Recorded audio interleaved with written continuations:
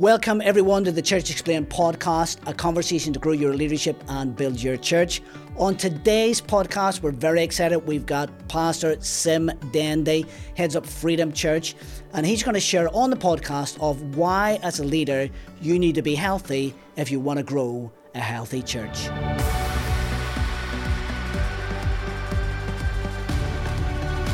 Hey, I'm Dave. And I'm Nathan, and we are your hosts on the Church Explained podcast. And today we are joined on the podcast by the man, the myth, the legend, Mr. Sim Dendy. Sim has been a church leader for over 20 years and is, I'm reading a little bio I've got here of you, Sim. You're a presenter and communicator, speaking regularly at conferences and churches around the UK. He's also part of the leadership team for Spring Harvest and the senior leader of Freedom Church based in Romsey in the UK. So welcome, Sim. It's good to have you with us. Why don't you just share a little bit more about yourself, your family, and maybe your leadership role? Yes, thank you very much. Good to be with both of you. Thank you, Dave. Thank you, Nathan. It's good to be on your podcast. Yes, I lead Freedom Church here in the south coast of England, and I'm married to Lottie. This will be our 25th wedding anniversary this year. If we get to go anywhere next month, who knows? But we're hoping to celebrate in some way. And I've got 4 children. I call them children, but I kind of got 2 fellas and a couple of girls. So my boys are 22 and 19. And hopefully trying to remove them from the home slowly. So that's Zach, Levi, Flo and Jemima are my amazing children. That's amazing. That's amazing. And Dave, you recently, I read his book, Simple Church. Yeah. Maybe when my dad got sent a free copy. Sorry, Sim. Yeah. But you read it recently as well. Yeah, that's right. So I picked it up recently, and I was really touched with this idea of healthy leadership, healthy church, and that's what we want to talk about on the podcast today. Yeah, talk around that idea. And you had a great quote in there. Well, you've probably lots of good quotes in there, but one I want to pick up on is this. You say in the book that a healthy church leader can take a disillusioned group of believers and give them life and direction. So I think it's a brilliant quote, that. Yeah, and I just wondered if you could speak into that a little bit around this idea of healthy churches, healthy leaders, and how they connect together. Yeah. I think one of the helpful ways to look at these things is to flip them all round as well. And so an unhealthy church leader can bring disillusionment, can bring damage, can bring people down. And just the same way, a leader that's got energy and life that is connected to the Spirit of God can take a group of people who've lost their way and say, here's the way forward. And you think about the story of Moses, when he goes to the people of Israel and they've been slavery for 400 years. And he goes, there's another way of doing this. Or you think about Nehemiah and the story of Nehemiah when he comes along with a disillusioned group of people. He goes, we could build this wall. It'd take, 52 days and we'll be done. And these people who've been there for 70 years that go, seriously? And so a leader can bring so much to a group of individuals. And I think we often underestimate the power of leadership, both in its health and its also negativity, the power to bring some possibilities. And I've had this experience myself. I took on the church I'm at the moment, and it lost its way. It found itself in a very difficult place. The previous minister had been unhealthy, physically unwell for some years, and was approaching retirement age. And I took on the church, and I looked around, and everyone seemed like they were flagging, they were tired, they were worn out. But within matters of weeks, if not months, suddenly people's heads were up. They were believing it was possible again, that we could affect our community, we could make a difference in our town. Yeah. And suddenly everything changed. And it wasn't I'd done anything particularly special. I just set a bit of a trajectory of expectation, of vision, and hopefully healthy within myself. And I do believe you can turn a community around. And clearly you've seen that, Sim. That's what you're saying. In your own church setting, you've went in there and you've made a difference. You've also touched a little bit there in this idea of that can happen in the opposite. Like, you can have a church leader who can go in and they can cause, I suppose, if we say damage within the church. Yeah. Tell us a little bit about that and maybe what you've seen there in your own experience. You don't have to give up names today. We don't want you to do that. But just share a little bit about, what you've seen, because I think you're right. That is true, really. You can have both edges there, can't you? Yeah.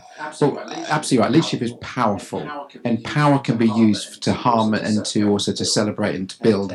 And so when it squashes people, it's unhealthy. When it lifts people up, it's really healthy. And I wouldn't talk about names necessarily, but I could talk about one name, which would be John Wesley. John Wesley started the Methodist Church, and it took it from a non-existing, he founded the Methodist Church, and it was there to support the Anglican Church. It grew and it blossomed. But when John Wesley died, the Methodist Church said, we will never allow anyone to have that much power again. And so now the Methodist Church, who I worked with for a number of years, they will have an annual president who each year gets rotated around to ensure that no one ever has that much power. And they've done it to stop things going wrong. But then the flip side is you miss out on the possibility of what could go right. And I understand why they did it, but I'm just not sure it's the right reason. And I think sometimes that's what we do out of fear. And what a leader might do with power, we then say, let's not have any of that happening anymore. Let's reduce leadership. And I believe leadership is ultimate, should be one of loving and serving and helping others around you. And when it's unhealthy, you've got to have accountability and structures to remove someone when it gets to a place where it's unhelpful. But it comes down to the heart of the leader. If as a leader you are Jesus-centered, if you are other people-centered, then you will lead well. If as a leader you are self-centered, self-motivated, what can I get out of this position? What can I achieve? What can I gain?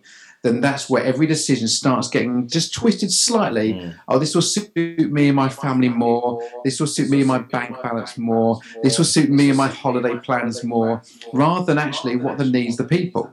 So, for instance, in our present scenario in Freedom Church, we're coming out of a season of lockdown. We're trying to recreate new ways of doing church. We've gone into multi-site, multi-locations, and we've gone from one online service, which I was away from at 11:10 in the morning. We were done. And suddenly we're going multi-church, multi-site, multi-location. We're streamed live to all these different places. It's more complexity, it's more challenging, and we could go, it's just hard work. It doesn't suit my needs. I'd rather do less work for the same amount of pay. But actually, no, we're here to serve others. We're here to serve the communities around us and not for our own personal benefit. So when leadership becomes unhealthy, it becomes self-centered. When it's healthy, it's other people-centered. How can I lead others? I think what you're talking about is really, really important in terms of the focus and the heart of the leader, as you called it. Yeah. And I guess in this moment as well, we've seen so many leaders who have faced issues and faced problems because it has become self-centered, maybe even a little bit ego-driven, if we could use that term, a little bit ego-driven, and been part of that. So just flipping back, you mentioned some words like caring and serving. I guess these would be kind of Jesus's model of leadership, but I wondered if you'd just dive into that a little bit more. What is the model of Jesus's leadership, and how do we grab that as leaders today? Yeah, I think exactly right. Jesus did model incredible leadership. When you think about what he did, 2,000 years later, we have a global movement started by Jesus and his small crew of followers. It's incredible. And we're all here today as followers of Jesus because someone else led us to meet him. And so it's something that's been passed down from generation to generation. Incredible. But for me, one of the things Jesus did was he led by example. And so he never did something expected wasn't doing already. He went first. And I think as leaders, often we can point and go, you should all go that way. Like, no, you need to lead. And so it starts by you going first. If you're not willing to put your hand in your pocket, to put your money in the offering, don't expect anyone else to put their money in. It's not going to happen. And Jesus went first. He got up early. He prayed. He spoke gently to those on the edge of the community where others were pushed them out. He said, let the children come to me. Yeah. Don't hinder them. For the kingdom of heaven belongs to those such as these. And he set an example. He served. He went and he healed those on the edges. He went to the sick. He went to the woman at the well. He went to the woman caught in adultery. He went to the leper colony. And he spoke to people that the community said, don't do that. He led by example. He ate with sinners. He sat around the table and he raised a glass of freshly turned water into wine with all the different people there, the Samaritans, the stories he told, and the people he led by example. And I think that's often, as leaders, we don't always appreciate what we do by example. And let me tell you a story that it makes me look in a good light, but you'll understand me just telling this story because I can only tell stories about myself that I've experienced. But I had this moment where I met a guy who was leading a church and he was starting up a church. So I remember you, he said, I came to a big conference once where you were speaking and you really impacted me. And I said, what did I say? I can't remember what I said. He said, no, it wasn't what you said. It was later on after you'd spoken, I was in the corridor and I was holding an empty coffee cup and I didn't know where to throw it, didn't know where the bin was.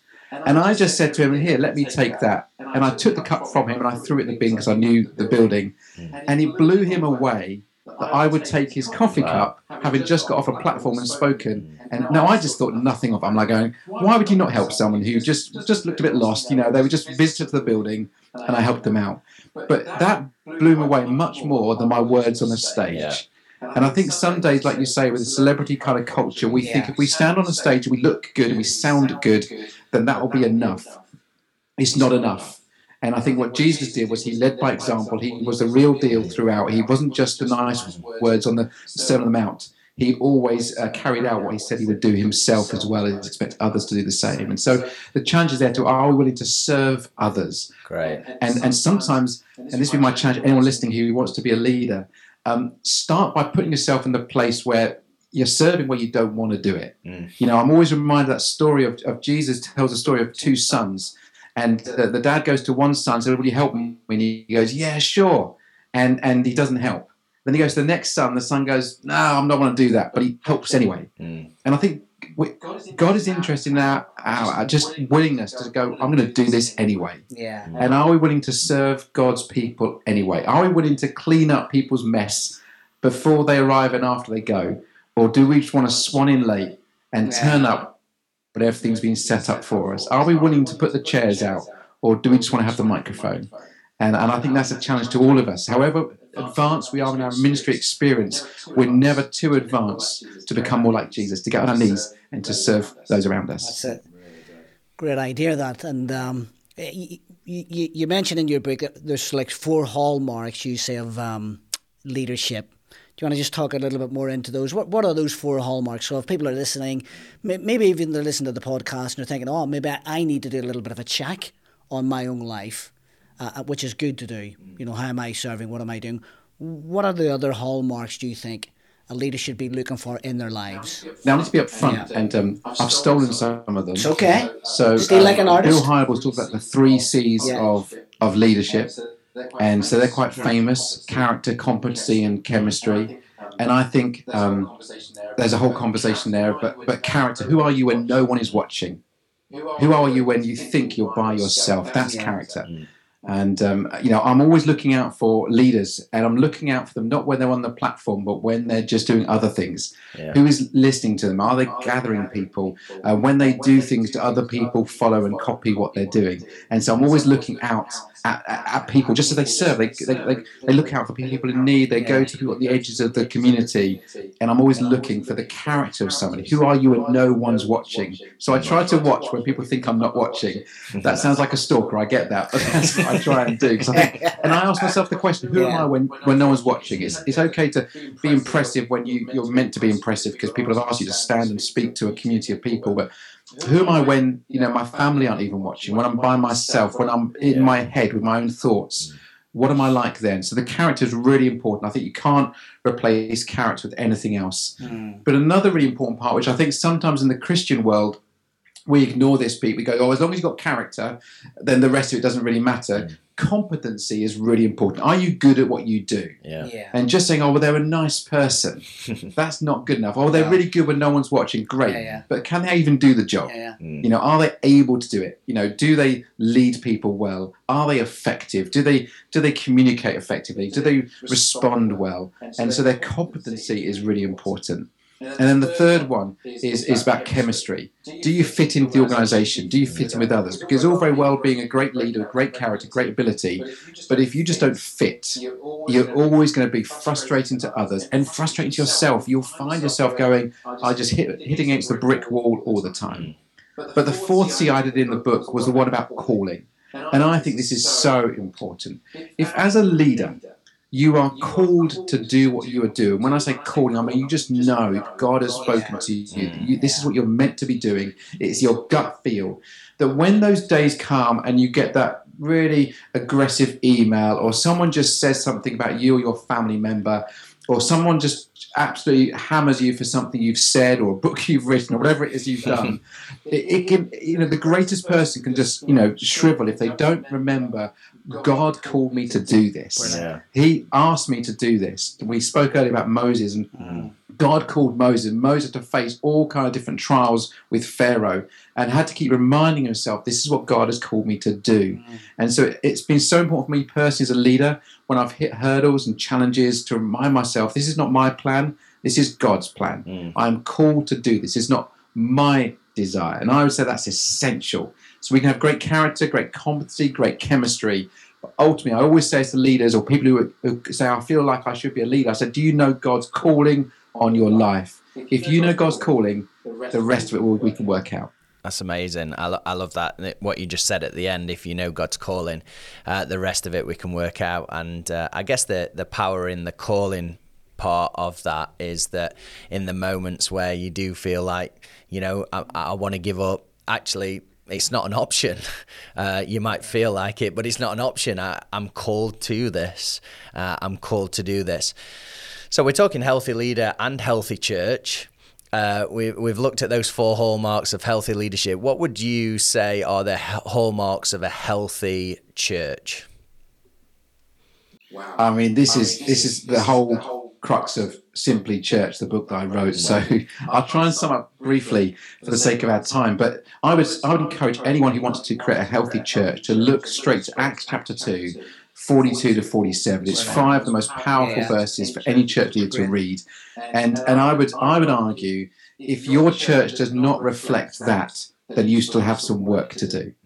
And I would probably say we all still have some work to do, because I've written in the book there's these 10 hallmarks that exist in Acts chapter 2, 42 to 47, that are essential to today's church. It may be a different era, but I still think it's relevant today. So we should be people that preach the word of God. I think that's essential. We should be people where there is fellowship and community and family and belonging, where I think there's importance around food. We've missed this this last season, the importance to eat together, definitely, to sit around a table and just relax together, know one another properly, to pray, not just as a kind of a start of a meeting, but as a habit, as a culture, that we're people of prayer. For awe of signs and wonders, the move of the Holy Spirit and power. The charismatic movement was not just a thing of the 70s or the 90s of the Toronto blessing. I believe God and His Spirit wants to move and continue to move amongst our churches. Meeting together, regularly gathering. Don't put off the time of gathering, of 2 or 3 gather in my presence. Those things are really important. We need to gather. And then the one this is where it gets difficult, the sharing everything you have. What's mine is yours. If I've got something, you need it, you can have it. And then to live generously, to have an open wallet, to be the first person to buy the round of the drinks. If you can get to a pub, that's the sort of thing you can do. To live generously. And then last 2, about how do we worship, staying God focused. I'm focused on God and His purposes. And then they also met in homes. There's something about meeting in homes where you are known. And I know that it's not everyone's thing that, we can go meet in a coffee shop. True. But when you meet in someone's house, if you came to my house, you would learn so much more about me. You'd know the way that my family operates, the way that my house is laid out, the things are on my walls, and how I welcome you in, and whether I give you a nice drink or whether I try and fob you off with a cheap something or other. It makes a difference. And meeting in homes, you get to be more known, so more vulnerable. So those 10 hallmarks, obviously every church needs to have them, because a church is this vibrant community of believers. But it looks like the early church, just in a modern way of doing it. And we see, Sim, that a couple of your favourite movies are Rocky Balboa and Grease. There on the wall to your left. We call this our games room. We've got like a screen up so we can watch films. And when we put my wife loves interior decoration. She said, everyone gets to choose their favourite movie. And Rocky was all right. But I've managed to persuade my son Levi. We watched Creed together. You can't. Oh, very good. I thought yours was going to be Grease, actually. Hey, some great stuff there. A couple of other things just to draw out of that. I mean, if they are the hallmarks of a healthy church, do you think a church or like a church leader, do you think they should track those things? And if so, what would you recommend? Let's say a church is watching, church leader, they're thinking, yeah, sounds great that, but how do I really get these to work in my setting? Should they track them? Dave, this is probably the toughest question, because I think it's all very well having principles and ideas, and we can theorize and write books about stuff, but when the rubber hits the road, how do you measure stuff? Because you don't measure stuff, it never actually happens. Yeah, if you never actually count, it doesn't count. People are more than numbers. I get that. People are more important than any spreadsheet or pie chart, 100%. But if you don't count things, you've got no track of, is this actually working? Are people really, and it's not about bums on seats and cash in the bank. They're the two things often churches, because you can work those out. But trying to understand, is our church more in love with Jesus today than they were a year ago? Is a harder thing to answer the question. Do we have a culture of prayer, not just prayer meetings? These are tough questions. Are we a more generous church? And that isn't just about, did you give away from your budget, but did I give away from my pocket? And is this now seeping into the whole of the church life? Do we have a generous community? So absolutely right. These are tough questions. So metrics are really helpful, are important, but they don't show everything. And I would say 100%, yes, you should track things. You should track numbers. You should track health and attendance and all those kind of things. But you cannot beat, as a church leader, being in the room with people. You cannot be actually face to face, looking someone in the eye and go, how are you actually doing? And you've got to know your church. You cannot sit in an ivory tower as a leader and read spreadsheets and be a remote leader. And I know it's like, because in this in the pandemic, I've had to almost do leadership by remote control, and you don't know who's watching. You've got numbers on the screen, but who are those numbers? But when you start to go outside and you get to see someone, you get to walk with them, you get to look them in the eye. For me, these last 2 weeks, having church opening up again and be able to go round to our different locations to catch the vibe in the room, to see what's really going on in people's lives, and just to go, how are you doing? Definitely. And just to kind of look at them and sense what God is doing. No metric tells you that. And so I say metrics are important, but you must know your church. A shepherd must know its sheep. You can't just know your spreadsheets. So it's not a very helpful answer. In some ways, it's both and. But let's count. Let's count our sheep. But let's care for our sheep as well. No, I love that. Don't just look at your spreadsheets, but look at your sheep. It's a good quote. It's a great quote. For a book. Yeah.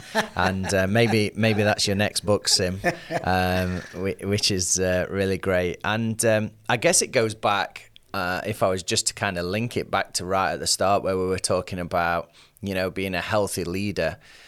I guess a healthy leader and that kind of celebrity culture, even ego, pride, would stay away from, kind of the conversations with people.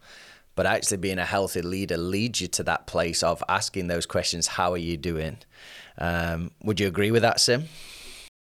100%. Yeah, if you're not healthy as a leader, you will create an unhealthy church, right? We said at the beginning. And I think this is so important.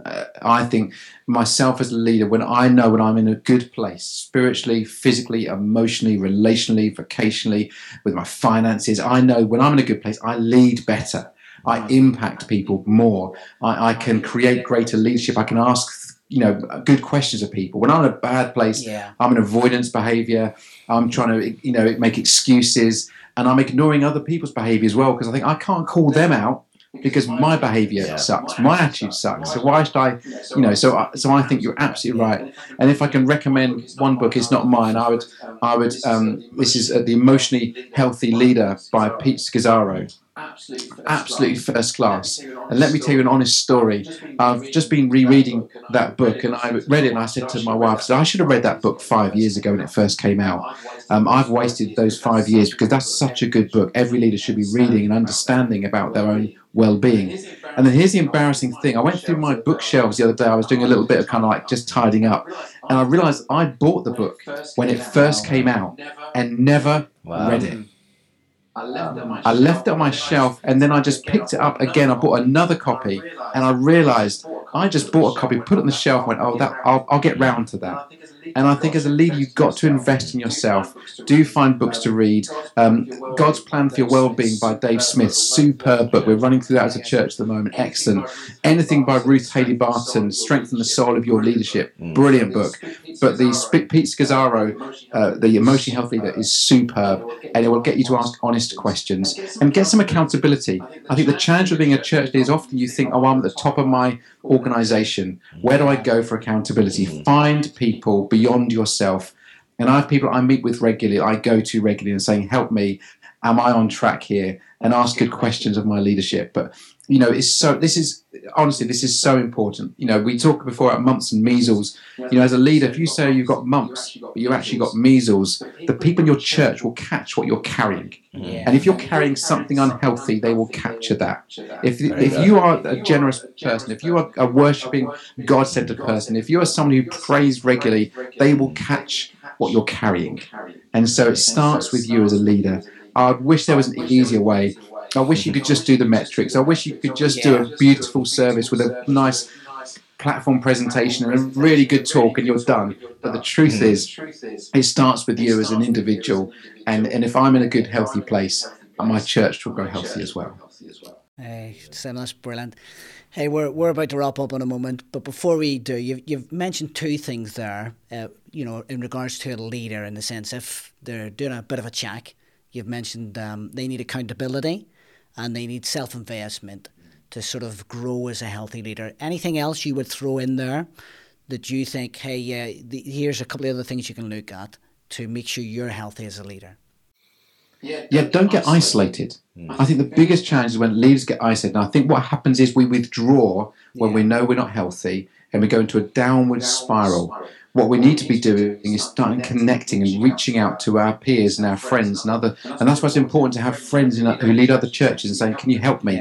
That's why it's important to go to leadership conferences and to connect and build relationship and networks beyond yourself to inspire yourself to other things. So I would say don't get isolated. When you get isolated, you then become your own worst critic. You can pull everything apart on a Monday morning, and you need other people to say, when I look into your community, when I look into your leadership, I see really good things, and here's what I can tell you. So don't get isolated, do get connected, build friendships. This is a tough gig being a church leader. It's a tough gig. We need some friends. We need people that actually like us for being who we are, and we enjoy being with them. So, pick up the phone, arrange a coffee, pay for the coffee yourself or pay for the lunch yourself, invite someone round and engage with people, and don't get isolated. We're our worst when we're by ourselves. Well, what a great episode that has been together, and we want to thank you, Sim.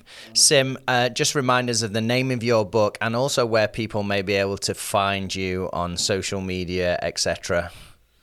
Yeah, so my book is Simply Church. It's a new fancy pink cover. We just redid a version of it with a whole piece around weathering the storm regarding the issue of COVID and the pandemic. How do you face a storm as a church and get through it? And so that's a really helpful piece and some really practical things in there as well. And my kids laugh at me because all my stuff is all under my name, Sim Dendy. There's no weird names. If you want to find me on social media, @SimDendy gets me on all platforms, and I'd love to engage. And I'm keen to support leaders any way that we can to serve to make sure the church grows stronger as leaders grow healthier. Brilliant. Well, it's been great to be together today, and we want to thank Sim again, and want to thank you for listening. Please rate, review, subscribe, and even share this to anyone that it would be helpful, this conversation around healthy leader and healthy church. And we look forward to seeing you next time on the Church Explained podcast.